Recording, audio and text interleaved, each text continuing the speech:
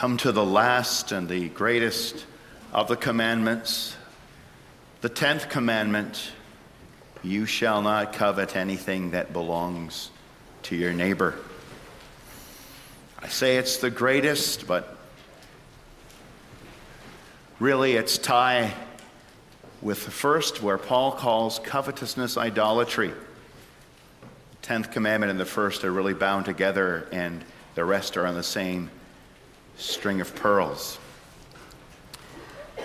But it does go where no other commandment goes, directly to the heart. Lord's Day 44, page 893 in the back of your songbooks. We'll just do question and answer 113 this afternoon. That's about the 10th commandment in particular, and 114 and 115 about the 10 commandments together. What is God's will for you in the 10th commandment? That not even the slightest desire or thought contrary to any one of God's commandments should ever arise in our hearts. Rather, with all our hearts, we should always hate sin and delight in all righteousness. Our scripture reading this afternoon is the first book of the Bible, chapter 3.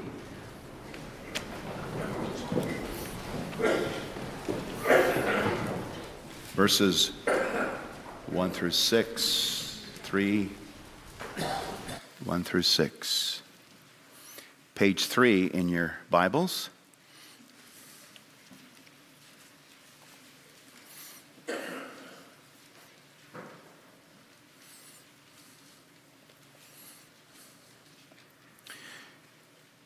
Now the serpent was more crafty than any other beast of the field that the Lord God had made. He said to the woman, "Did God actually say, 'You shall not eat of any tree in the garden'?" And the woman said to the serpent, "We may eat of the fruit of the trees in the garden. But God said, 'You shall not eat of the fruit of the tree that is in the midst of the garden, neither shall you touch it, lest you die.' But the serpent said to the woman, 'You shall not surely die. For God knows that when you eat of it, your eyes will be opened, and you will be like God, knowing good and evil.' So when the woman saw that the tree was good for food, and that it was a delight to the eyes, and that the tree was to be desired to make one wise, she took of its fruit and ate. And she also gave some to her husband who was with her, and he ate." This is God's word. May he instruct us by it this afternoon and for the rest of our lives.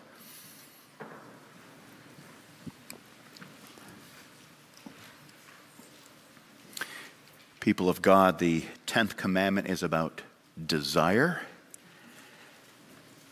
To be human is to desire, and desire is powerful. It is a powerful force on the globe. Desire builds families. Desire builds businesses. Desire brings the gospel to the ends of the earth in missionary labor. The power of desire. We think of desire as a bad word sometimes. It's a good word. It's a powerful word, a powerful force. But it can be bad, because desire also murders. It commits adultery. It steals. It gossips. Desire can be a force for great destruction. It's a poison that can bring us down. We saw that this morning in 1 Timothy 6. Those who desire to get rich fall into temptation and a snare. And they plunge themselves into many griefs and destruction. Desire. All commandments, to remember, go back to paradise. You find them all in the garden. And in that original sin of Adam and Eve, all sin is found in that original sin as well. It's the mother of all sins. So also the 10th commandment goes back to the garden. You shall not covet your neighbor's house. You shall not covet your neighbor's wife, or his male servant, or his female servant, or his ox, or his donkey, or anything that is your neighbor's.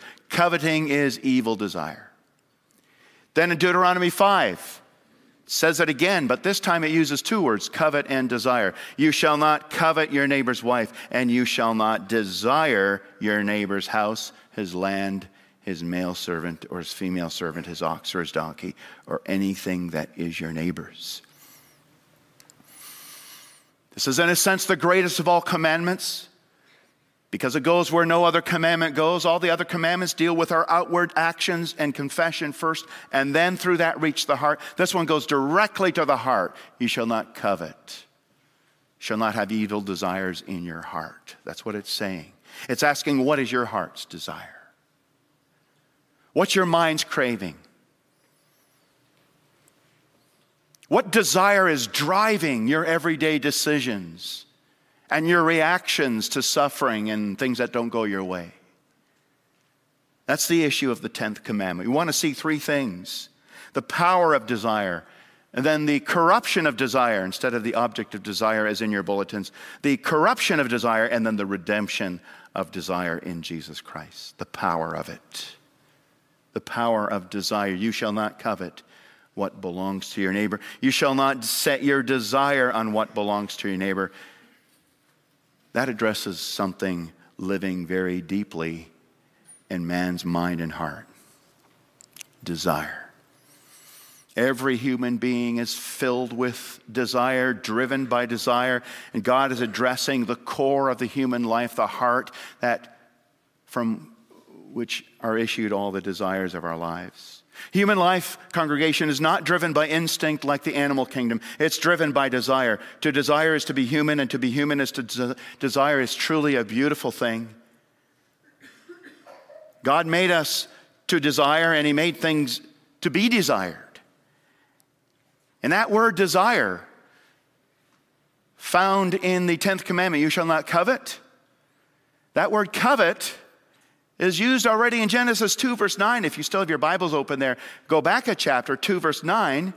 It says, out of the ground, the Lord God made to spring every tree that is pleasant to the sight and good for food. The word pleasant means to be desired or to be coveted. God made up to spring every tree that is to be coveted by the eyes, by the sight, and good for food, to be desired. Again, the same word, you shall not covet anything that belongs to your neighbor. Even though desires can go in the wrong direction, God made them good. And He made His creation desirable, and He wants us to desire His creation. He wants us to desire everything right and good for His sake. So the desire itself found at the root of coveting, the desire itself, that power, when we set our desire on something or someone, is not sin. It's a beautiful power. It's very basic to our humanity, created in God's image. It's good, it's important, and it needs to be cultivated. It needs to be strengthened in every heart and mind. It's the lie of Buddhism that desire itself is evil and needs to be destroyed. You need to get rid of it. There's the truth of Scripture that desire needs to be cultivated, needs to be increased as long as that desire is pleasing to the Lord. You know that famous line perhaps from C.S. Lewis. The Bible says that our problem is not that we desire things, but that we desire the wrong things or desire good things in the wrong way. C.S. Lewis famously put it, the problem is not that we desire too much, but that we desire too little. Like an ignorant child who wants to go on making mud pies in a slum because he cannot imagine what is meant by the offer of a holiday at the sea. We are far too easily pleased. We want fleeting worldly pleasures. But God doesn't say to us, shame on you for wanting things. He says, I can give you something much better and more lasting than all the world's trivial trinkets. I want you to want more. I want you to desire better, higher. And so God made all creation to be desired for his own sake. And that means that every desire that we have for food, for sex, for clothing, for community, for money, for wisdom, it's all good as long as it serves a higher desire for pleasing God, for becoming like him in the right way. Psalm 19, verse 10 calls us to desire the word of God. The commandments of the Lord are pure, or are true and righteous altogether, more to be desired or coveted, same word as the 10th commandment, more to be desired or coveted are they than gold, even much fine gold, sweeter also than honey and drippings of the honeycomb. Do you covet the word of God? You desire it. Is it sweet to your taste like honey? Isaiah 26 verse 9 speaks of desiring God himself. Isaiah says, my soul yearns for you, desires you in the night. My spirit within me earnestly seeks you. Do you covet God himself? Friendship with him, communion with him, being comforted by him, knowing and experiencing his love, serving him, feeling his pleasure in what you say and do. Do you covet God himself? So if you have desires, praise the Lord and strengthen those desires, good desires. Do you desire to marry, to have children, to make a living, to enjoy good food, to get an education, to get first place in the race? Praise the Lord. God made you that way. Increase those desires. Pour fuel on that spark of desire within you. Fan it into flame. Just be sure that those desires are all in line with the will of God. And all those desires are for God's sake. That your desire to marry is part and parcel of your desire to please God. And not simply to please yourself, because then your desire for marriage is greedy, selfish, corrupt, destructive. Desire to work. It's a good desire. As long as it's a desire to serve the Lord and not a desire to seek and serve yourself, because then your desire to work is rotten. It's corrupt. So let's make sure then that desire is not for what God has not given you and what is not yours to have, but for what God has given you and called you to and what is yours to have.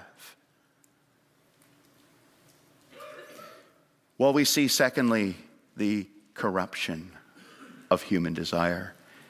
Satan put before Adam and Eve the temptation to desire what was not theirs to have. The fruit of the knowledge of good and evil. The fruit of the tree of the knowledge of good and evil. You know, it was a beautiful tree. It too was a desirable tree that God made. But it was not to be desired for eating, but desired for trusting, believing, obeying God. And they would see it and say, this is a beautiful symbol and calling for us to trust God. That was its beauty. That was its desirability. But not to eat it and look for a kind of wisdom that was not for them to have. And that's where the power of good desire was poisoned, at that tree. It was poisoned into a desire for evil when Eve, followed by Adam, before she reached out her hand and picked the fruit, before she put it to her mouth and sank her teeth into it, she coveted it. She set her heart's desire on eating it.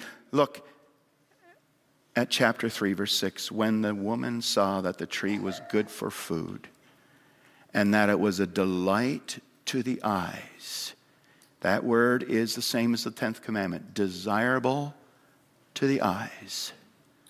And that the tree was to be, here's the other word from the 10th commandment, coveted to make one wise. Both words are the two words used in the Deuteronomy version of the 10th commandment. You shall not covet your neighbor's wife. You shall not set your desire on your neighbor's house or land. When she saw that it was desirable to the eyes and that it was to be coveted to make one wise, She took of its fruit and ate, and she also gave some to her husband who was with her, and he ate. And that's the day that good human desire was poisoned into corrupt human desire to disobey God and to take what was not ours to take and to do what is not ours to do. Was the fruit bad? No, it was good. Was the desire for wisdom bad? No. But the kind of wisdom she wanted, to be like God, knowing good and evil, was a wrong kind of wisdom. We all want to be like God in the sense of obeying him and imitating him, but not in the sense of competing with him and becoming equal to him, like Satan tried and failed.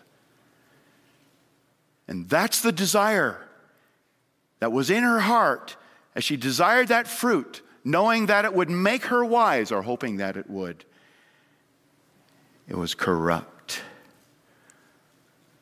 She wanted to experience the dark side in the hope that she could become like God.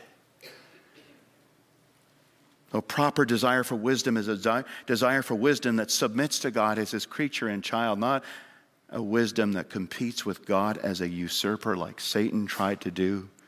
It was really a desire to follow Satan and become like him. That's what that was. And ever since that time, the whole human race, every human heart, is driven not by a pure desire to please God and to enjoy life in his creation to the glory of God. No, every human heart is now driven by a poison desire called lust, that covets what's illicit, that hungers and thirsts for what's out of bounds, what's not for me. Now, covetousness lives in the human heart and drives it. But it always comes out of the eyes, the Bible says. It starts in the heart and comes out of the eyes. We read that so often in the Bible, where covetousness works through seeing, like Eve saw the fruit and desired it. Achan saw among the spoil a beautiful cloak from Shinar and 200 shekels of silver and a bar of gold weighing 50 shekels, and he coveted them and took them. When God had said no, he said, no, none of that is yours. Don't take it. But he desired it. He saw it, desired it, took it. David saw Bathsheba and desired her in his heart. Jesus said, whoever looks at a woman lustfully, covetously, has committed adultery with her in his heart. The eyes are always the vehicle of the coveting heart. And then it moves from the eyes to the hands to the action. To take what God forbids. To take what God has not given to us. Whether it be food or a sexually attractive person or a neighbor's shiny Porsche. Well, what are the different kinds of things we can covet? There are so many. You can just covet and ease your life. How come everything goes so easy for them? How come my life is so hard? That's not fair. And we get dissatisfied with the life that God gave us, and we're not content with our lot anymore. That's covetousness.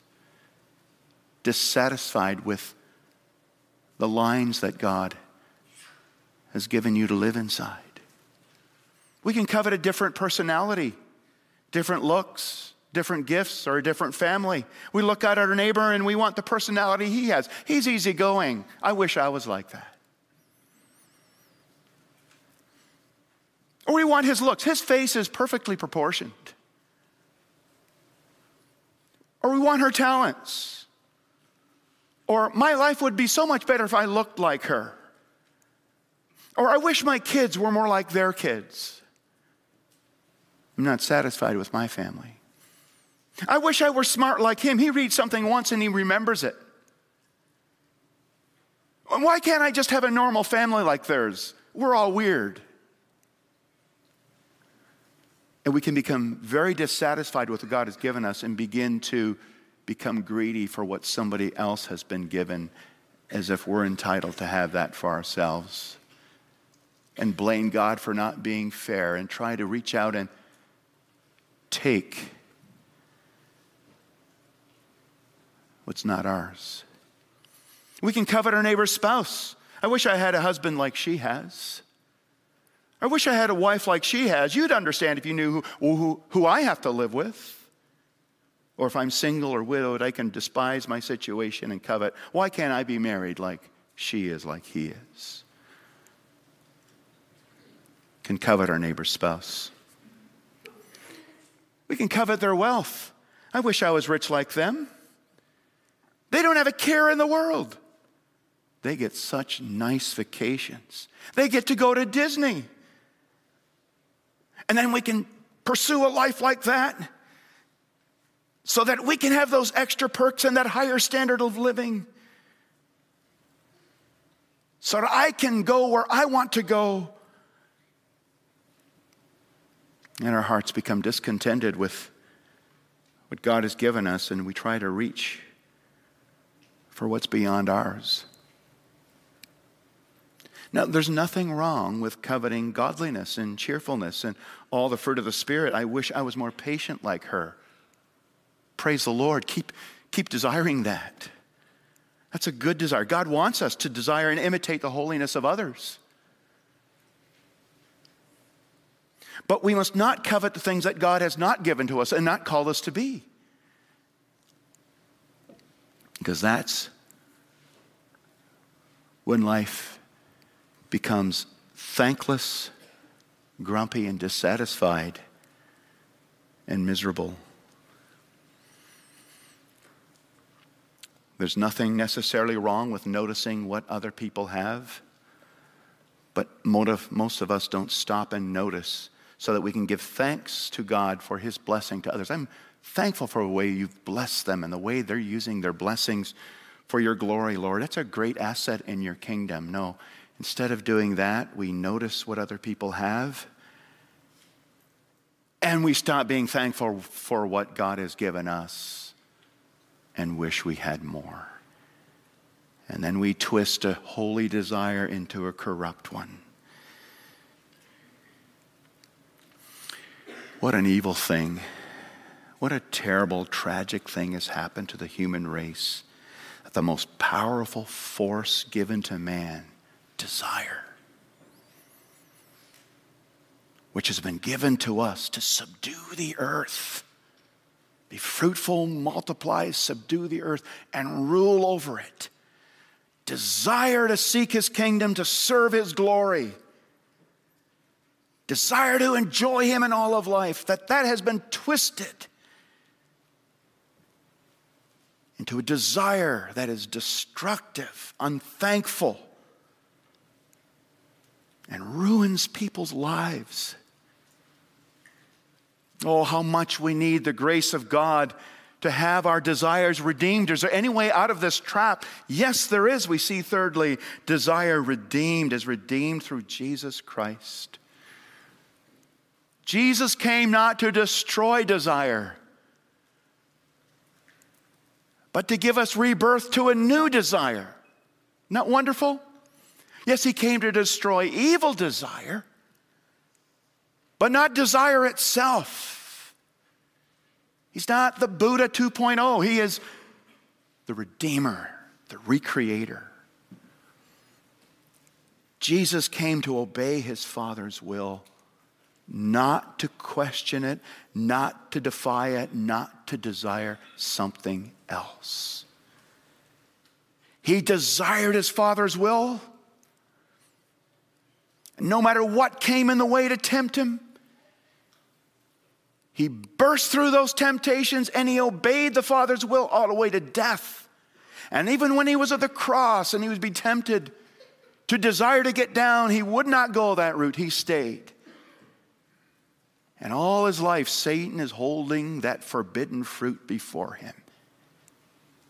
It'll make you wise. You can fast track your way to glory. You can become ruler of the nations without going to the cross. He's holding that fruit in front of him. He even uses Peter's sword. Satan uses even Peter's sword to try to protect Christ, but Christ says, put your sword back in its sheath. I desire to do my Father's will. I desire to redeem my lost people. I desire to build the kingdom of God. I desire to build a society that's full of pure desire again. A new creation. I desire to make everything new. He was fully committed to the will of God from beginning to end. And it's because he was faithful down to the core of his being, the depth of all his desires, that there's a new way and a new heart for us. He did that to be obedient where we were disobedient. He did that to pay the price for all our disobedience. He did that to plant the new obedience in us by the Spirit. We're all born with Adam's, the first Adam's covetousness. Evil desires driving us to disobey God. So what did God do? He sent the last Adam, who desired God and his neighbor's good to the end, so that in him we might have a new life. That's how we can get rid of all those evil desires that pull us towards seeing and doing what's wrong. We must believe in Jesus Christ, beloved. Sometimes we let evil desires, even as believers, play games with us. We let them have their way, and we don't look for a way out, or we think there isn't a way out. There is. The Lord Jesus, when you believe in him, the Holy Spirit plants Jesus in you with new desires. He unites you to Christ, and he gives you the power to fight the flesh, the lusts of the flesh, evil desires, to say no to them, to pound them into the ground, put them in the tomb, bury them in Christ. And yes, gives you the power to say yes to what's good and pleasing to God, to desire what's right. If you're a covetous person who always wants more money, more land, more power, more pleasure, more vacation. If you're a covetous person who always wants other people's joy, other people's talents, other people's spouse, other people's kids, other people's looks, other people's life, other people's achievements. If you're a covetous person who always wants more, who always wants other, there's a cure for my unhappy, discontented heart. The Lord Jesus, who will rebuild you from the inside out, give you a new heart and new life. That's what he meant when he said to Nicodemus, you need to be born again.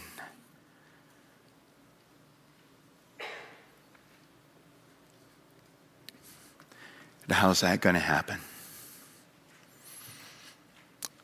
He says a little later in that John 3 chapter, for God so loved the world that he gave his one and only Son, that whoever believes in him shall not perish but have everlasting life. That's where the new life is. Jesus being crucified, with our sins and punishment nailed to him on the cross, and coming out of the grave again with a new life for us. It's in him. He's the only one who can truly satisfy all your desires, fill you with joy, give you what no new job or no new pickup truck or no new shoes or no new spouse could ever give you: happiness. Happiness. So Paul says in Colossians 3, set your mind on things above, where Christ is seated at the right hand of God, not on earthly things, for Christ is your life. And then he says, put to death whatever belongs to your earthly nature, evil desire and covetousness, which is idolatry. So first he says, set your mind on things above, where Christ is seated at the right hand of God, for Christ is your life. And doing that, he says, put to death your evil desires and covetousness, which is idolatry. The two belong together. If you want to put away evil desire, you have to desire the good desire, the Lord Jesus. You have to remember in Christ who you are and what you have and how rich you are, how glorious is your future. He gave you just the looks he wanted you to have, just the family he wanted you to have, just the job that he wanted you to have, the talents he wanted you to have to serve his glory. Some get 5, some get 2, some get 1. Desire him with all that you are and have. Be thankful to him for all that you are and have. And whenever you think on him, you know what? Covetousness is being strangled in your life. Don't you find that when you have an evil desire? I have it so bad. You lift up your mind to the Lord Jesus and think, wait, I have it so good. I'm the richest person in the world. I have an inheritance that can never perish, spoil, nor fade away.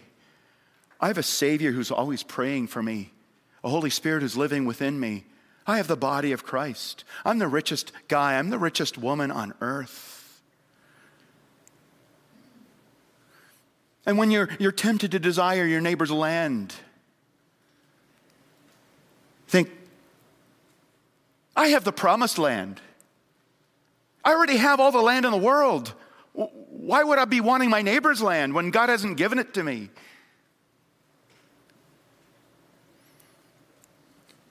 I wish I had my neighbor's spouse. You got a spouse that's infinitely better than your neighbor's spouse, the Lord Jesus Christ. And when we set our mind on things above,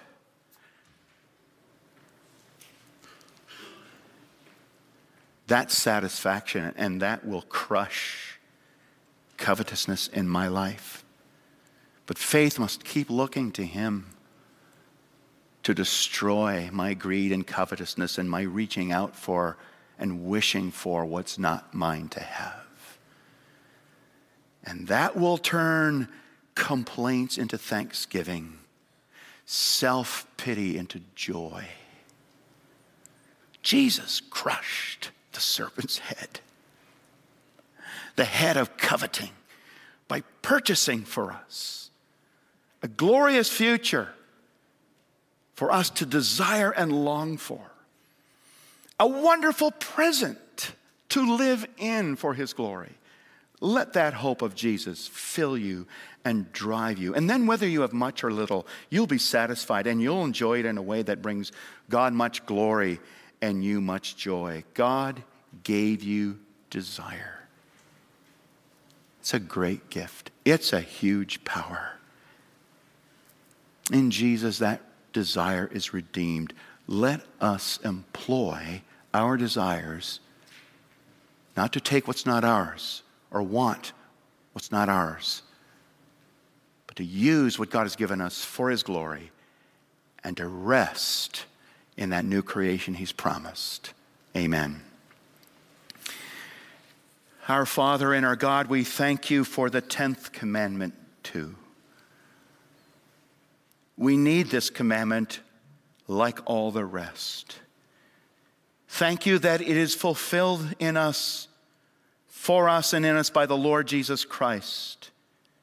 And we pray, Lord Jesus, that your power of holy desire and true contentment and seeking the Lord will live in us.